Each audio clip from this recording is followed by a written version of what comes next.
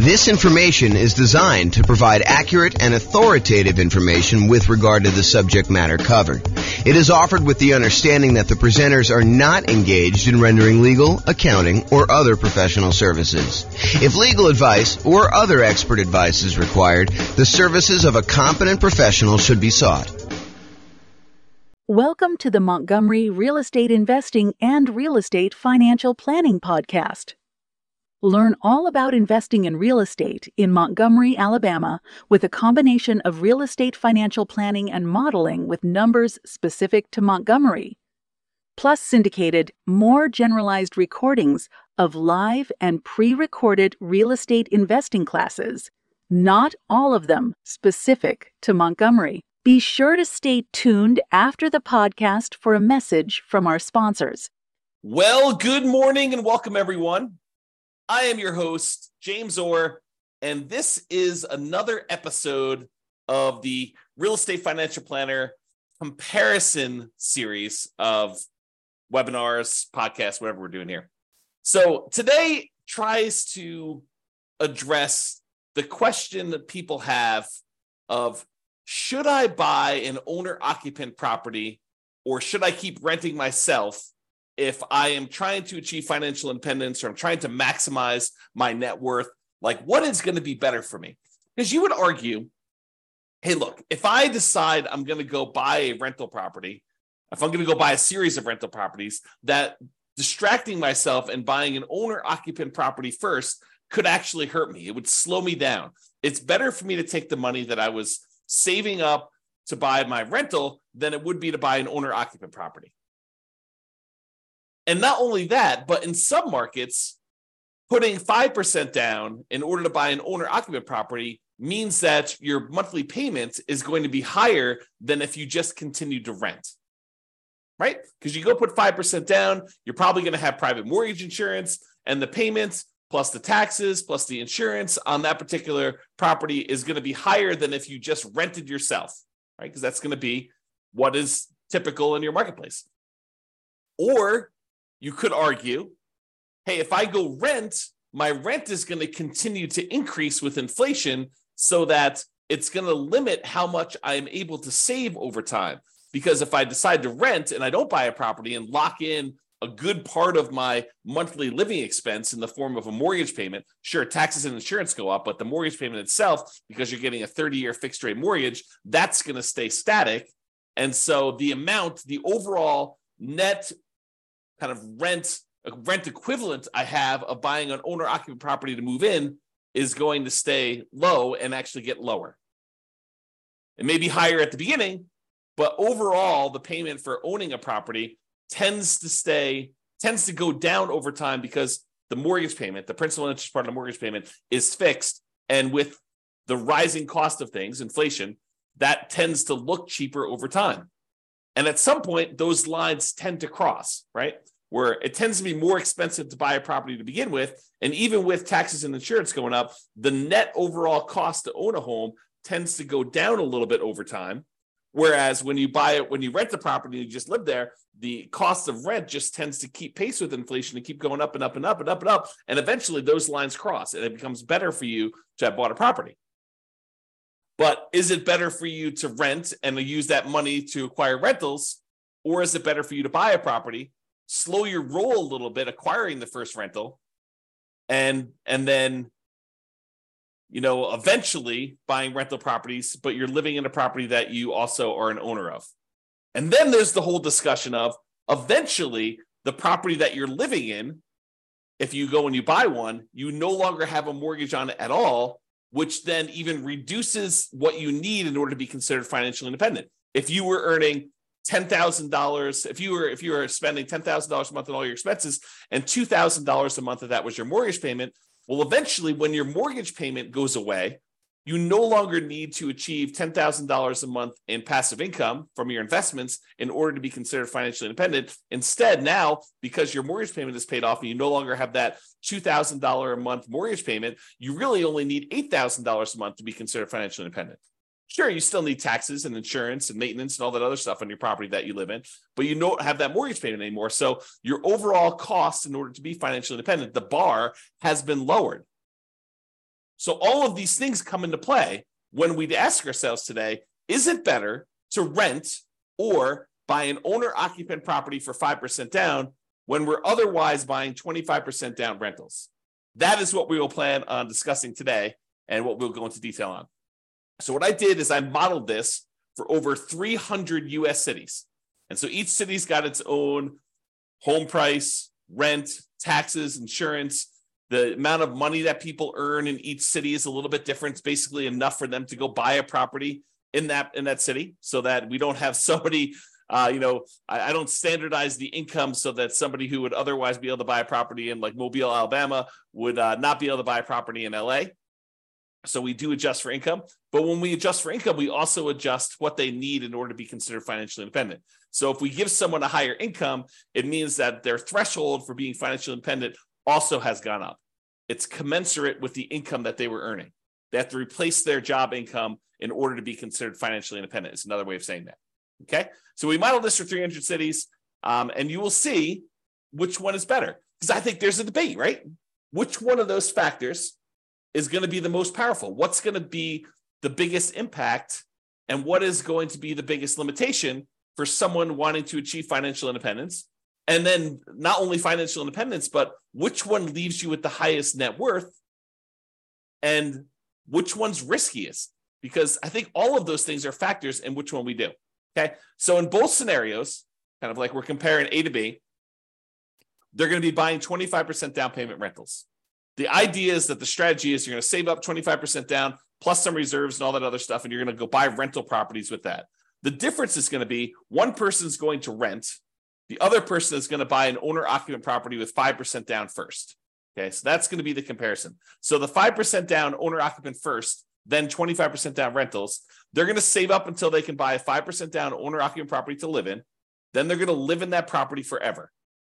Then they save up until they could buy a rental property with 25% down, plus closing costs, plus reserves on every property that they own, okay, including their personal expenses. And they will repeat that until they have up to a maximum of 9 rental properties, each that they bought with 25% down. With the other strategy, remain a renter yourself, then 25% down rentals, which I'm calling 25% down, no owner-occupant, no OO. Then you remain a renter for the entire time, and your rent goes up with inflation, just like the rent on the properties you're buying. You buy 25% down rentals when you've saved enough for a down payment, plus closing costs, plus 6 months of reserves for both your personal expenses and reserves on all properties you own. And you also still need to be able to qualify for that loan for 45% debt to income ratio. So all the qualifications for buying the 25% down are the same regardless of which strategy. Just in one case, we're buying a 5% down owner-occupant property first, which could impact their ability to be qualified to buy the rental property. Because if you're buying a property with 5% down, then you need to be able to cover that payment. And if it's higher, that could limit when you can buy your rental. You may have enough for down payment, but your DTI may not be in line. And that actually is calculated in our modeling. So realize that that could be a factor for some cities. Okay, I put the URL on the screen if you want to go, dive deeper into the charts and see the results for your specific city, because I'm going to do the aggregate. But if you want to drill down and see it, I'll put the link in the show notes, but it's also on the video right here. So if you want to go look at that. All right.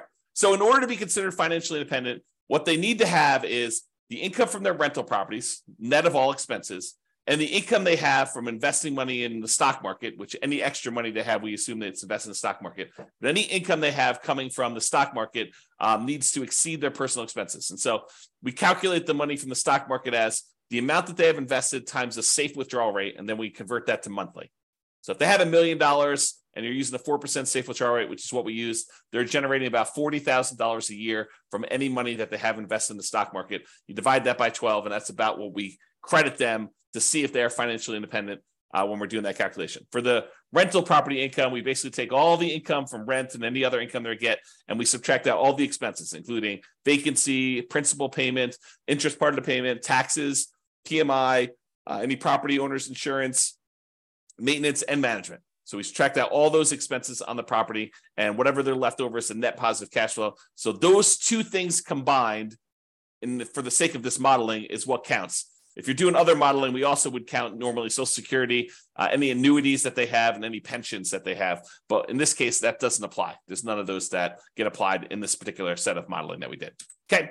All right. So assumptions. So each city's modeling uses their own median home prices and the estimated rents on those properties.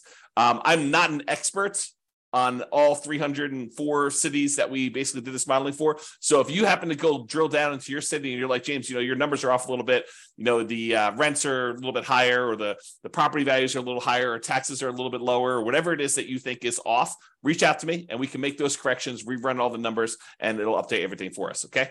So go ahead and reach out if you have that there. Also, we did not apply any of the 88 strategies that we have to improve cash flow. Kind of known for these 88 strategies that we have for massively improving cash flow on rental properties. And we did not apply any of those strategies at all. So this is sort of just like out of the box, not optimized strategies. Okay. Now, the job income, as I mentioned, does vary based on the city so that they can afford a property in that market. But we do consider that to determine whether they are financially independent, because they have to replace that job income. So for those who much is given, the amount that they're earning from income, much is also expected. So if you're living in a city that the properties are cheaper, you don't have to make as much money and you don't have to replace as much money in order to be financially independent. When you live in these more expensive cities, you do have to earn more money. Okay. We start with just enough down payment to buy that 5% down owner-occupant property. Even if they're not buying the owner-occupant property, everybody starts with the same amount to try to make this even. Okay, so that's sort of like a head start to get them to that first 25% down payment if they're not buying the owner-occupant. Otherwise, they have enough to buy that owner-occupant property pretty much upfront, because we give them 5% down plus 2% in closing costs to help them acquire the property. So basically, that would be what they need. So they still need reserves. So it may not be that they're buying it in the initial month. When they're doing the nomad model, which they're not, they would be moving out of their properties, but they're not doing that in this case. So I'm going to make a change here.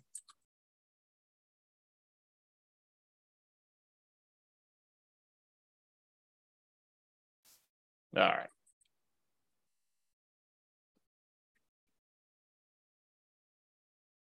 There we go.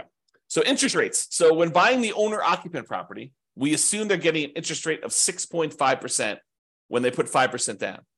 But in addition to that, they will have private mortgage insurance. That private mortgage insurance is because they put less than 20% down, and that would actually go away once they get below 80% loan to value.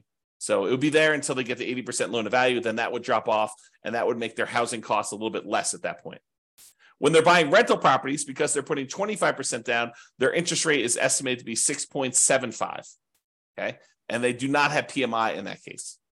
When they have any extra money that they have while they're waiting to do stuff with it, would be invested in the stock market, and they're earning 7% on their stock market investments. And I modeled this out for 100 years. If you want to see all my assumptions, you can go to realestatefinancialplanner.com/model, pick your city or pick one of the special reports and drill down. You can see all the assumptions I use for my modeling. All right, so let's get to it. So financial independence achieved. So which one do you think is going to be better? Is it going to be better for someone to actually buy an owner-occupant property, move in, live there, and then start saving up to buy 25% down properties? Or is it going to be better for them to just remain a renter, start saving up for their 25% down properties, and do that strategy? Well, I will tell you that after modeling this for 304 cities, it is way better, way better for them to buy the owner-occupant property. In fact, in 292 of the 304 cities, it is better for them to have actually bought the owner-occupant property, moved in, and then started saving for their 25% down properties and acquiring that way. Buying that owner-occupant property made a huge difference. Okay, 292 cities out of 304, like 96% of the time, it was better for you to buy the owner-occupant property. In only one city was it better for you to be a renter. In 11 cities, it was the same. It didn't matter. But in one city, it was better for you to be a renter. So go figure. Okay. So this shows you like when the people achieve financial independence. And one of the things I want to point out is there's a lot of them that the reason it's better is because they paid off that owner-occupant property, and that's what moved them over the edge to being financially independent. This one big peak right here is when people had an owner-occupant property, and because they bought that very early on, and about 30 years later is when they paid that thing off, that means that because they paid off their owner-occupant property, they no longer have a mortgage payment, and so the amount that they need in order to be financially independent drops by whatever that amount of their mortgage payment was. So if they needed $8,000 to be financially independent and the mortgage payment was $1,500, now they only need $6,500 in order to be considered financially independent. And sometimes as soon as they just pay off that property, then it moves them over the edge because they were already at $6,500. They weren't at the $8,000 they needed. Maybe they're at $6,700, but as soon as that property gets paid off, then they actually trigger being financially independent. And so you have a bunch of them happen right then, as soon as they pay off that owner-occupant property. You don't get that effect when you are a renter. When you are renting yourself, you never have your property get paid off. You are always paying rent on that property. I've been watching a new documentary series about finances on Netflix. I won't say which one, but one of the things they discuss on there is this idea of it's okay to rent. It's okay to not buy property. And while I totally agree it is okay to not buy property, and that is okay to rent, you don't get this benefit if you rent. You don't get this benefit of having a house that eventually gets paid off if you rent. Now, you could come at this from another way, right? Like I'm going off on a tangent here, but you could come at this from another way. You could say, look, I'm going to rent and I'm going to take the money that I had extra that I didn't have to pay for my property, which eventually those lines cross anyway. But the extra cost it is of buying the property early on, and you could decide to invest that in something else like stocks or other real estate or crypto or whatever you want to do. I mean, I'm not going to judge you. You can do whatever you want with your money. But if you decide to go do that, and then you take your money and you save up enough, and eventually you buy a free and clear property, I mean, you can get the same effect. It's not like it has to be that you bought the property and you had a mortgage on it. Or you could save up enough money so that the payment is lower than renting. You can not put 5% down. You can put 20% down, 30% down, 40% down, 50% down, and actually have your payment be less. Employ some of your capital in order to lower the payment or buy down the interest rate to achieve the same thing, right? These are all part of the strategies you could do to kind of improve your cash flow. One of the ways to improve cash flow is to reduce the expenses you have in your property, lower your monthly payment, another way, right? Okay, so I've diverged enough. So this just shows you how much different it is for things. And most of the time it's different for, I don't know, I'd say less than 10 years, right? Because that's a difference of 10 years or so. And it tends to increase the more expensive the property is. It tends to be faster, a larger amount faster, the more expensive property you have. Some of the earlier ones, it's a little bit faster, but not that much faster based on home price, okay? And here's where it was a really inexpensive property where it was better for you to have rented. So it was like a probably sub $100,000 property market where it was better for you to do that. Okay, so let's talk about net worth. We talked about how fast you can get to financial independence, but like how much net worth? Is it better for you to have been a renter? You'll get higher net worth? Well, in 291 cities out of the 304 that we did, then buying a property gave you a higher net worth at year 40. So you would be better off financially in terms of net worth if you also bought an owner-occupant property as well. You see these studies done by the U.S. Census, and I don't know if they've updated it recently, but the last one I saw, which is from several years ago, the difference in net worth between a renter and a homeowner was like $270,000 on average across the whole U.S. So the difference between somebody who was an owner-occupant, like a homeowner, versus someone who was a renter was like $270,000. So, I mean, we're seeing some of that impact, right? Because some of the money that you're paying, even though you're paying more than what it was to rent in a lot of cities, some of that money gets applied toward building up equity, which counts toward net worth, right? And you acquired that property earlier. So that also could impact some net worth as well. So in 291 cities, it was better for you to buy the owner-occupant property. And this just shows you the difference. And in some cases, it's pretty significant, like millions of dollars difference. So it could be significantly different. Okay, so now let's kind of summarize some of these different things. So the difference in net worth. So I have both this broken out for average and for median. So for average, if you buy the owner-occupant property, your net worth at year 40, we kind of snapshot at year 40, is about $11 million. Where your net worth in year 40, if you decide to rent instead of buying an owner-occupant property, is about $8.45 million. That's a difference of $2.6 million on average, or about 23.6% better for you to go buy an owner-occupant property. And that's on average. On median, it's a little bit closer. On median, it's about 8.7 million versus 7.3 million, or about $1.3 million difference. It's still better for you to buy the owner-occupant, but the difference is between whether we look at an average or the median for all 304 cities. And so in both cases, it's better, but the average is a little bit larger. So the time it took you to be financially independent, this is where I start sounding really sleazy, like a late night infomercial sort of dealio. Ready? So what if I could save you 6 years from having to work a job that you hate? Would that be worth, 7 payments of $995? Oh my gosh, that sounds so sleazy.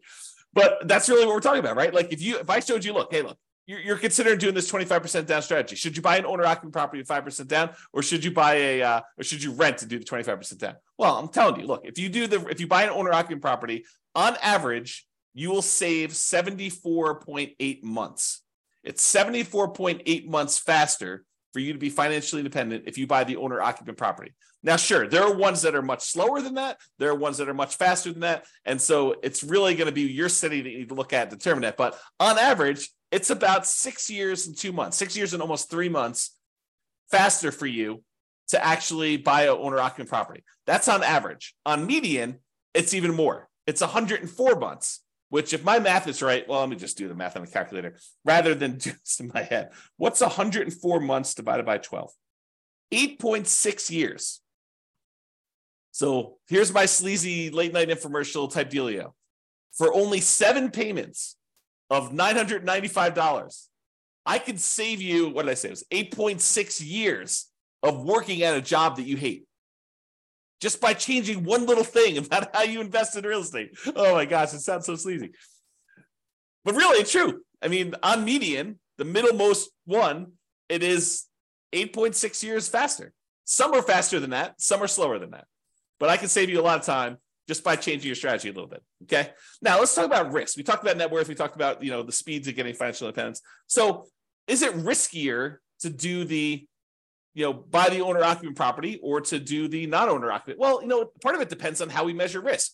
We like to measure risk in a bunch of different ways. One way is it's like how much rent can drop before you're going to have negative cash flow, like what we call rent resiliency, or how much prices can drop before you have negative equity, before you're underwater on your property. We call that price resiliency.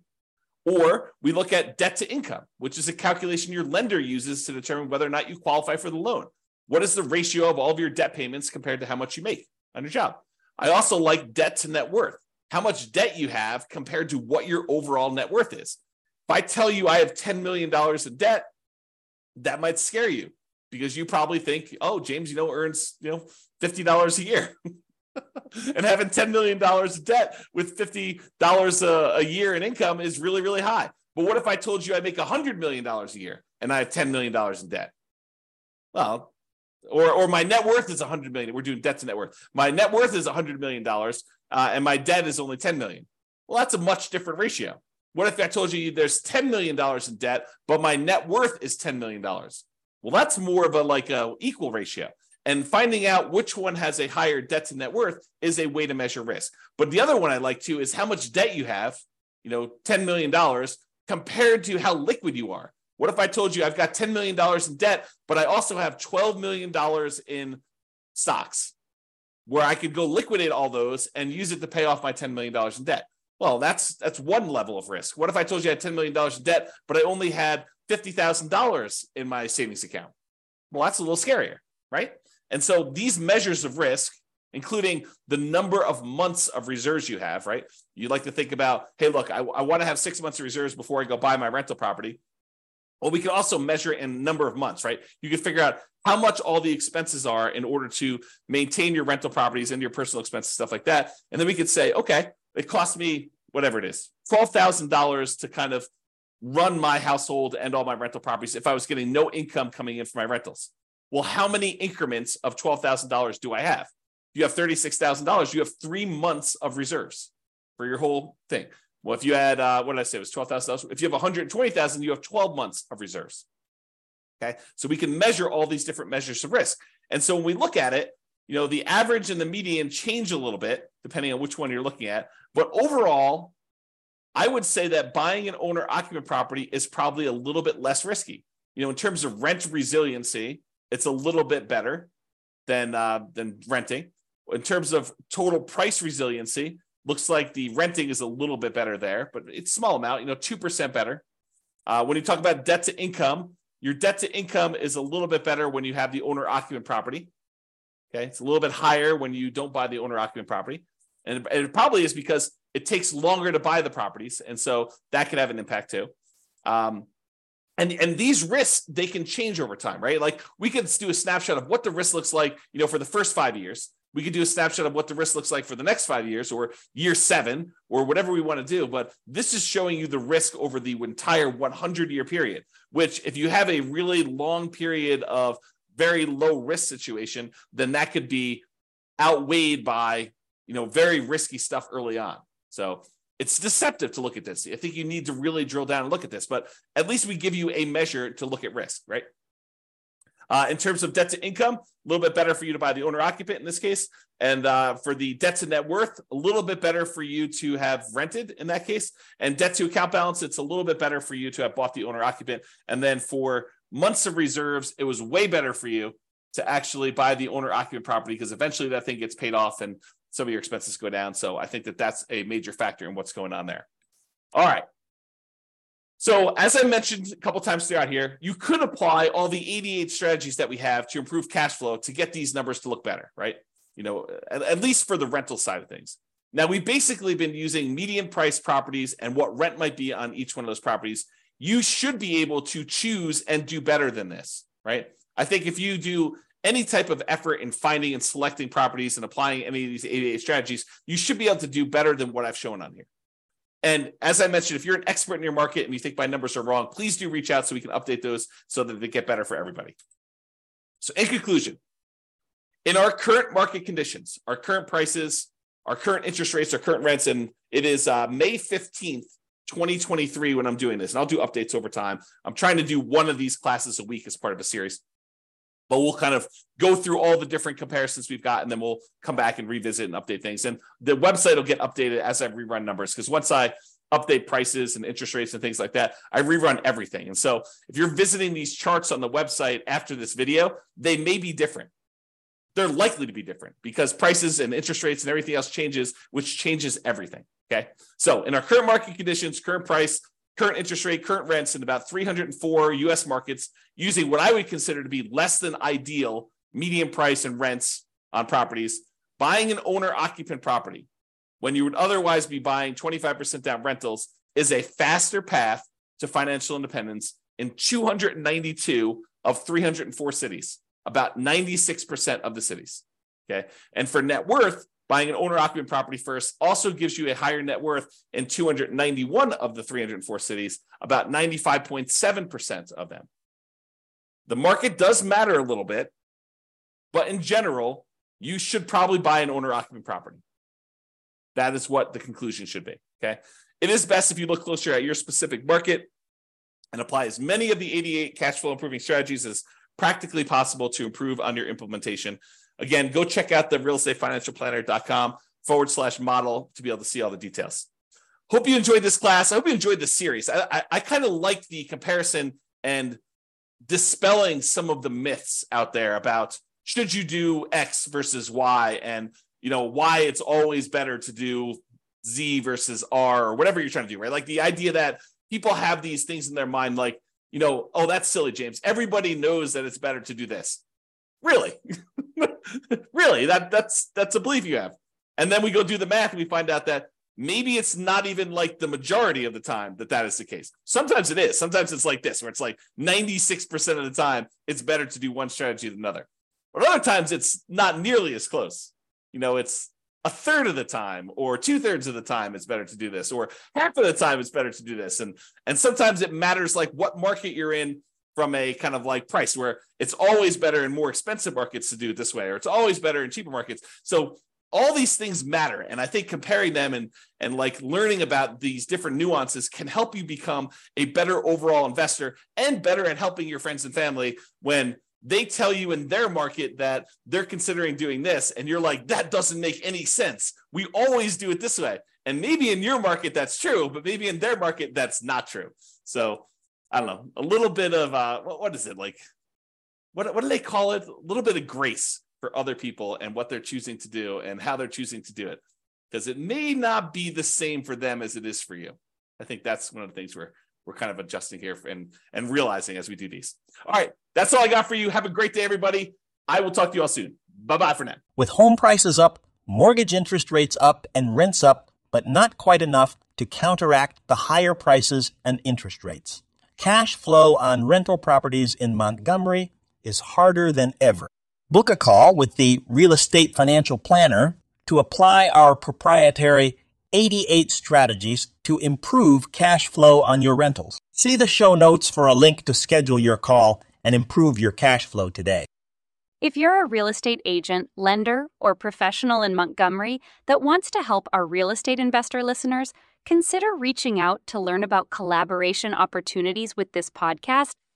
We'd love to add more value to our listeners by having you assist our investors buy, sell, and finance their real estate investments. See the show notes to schedule a call to discuss collaboration opportunities.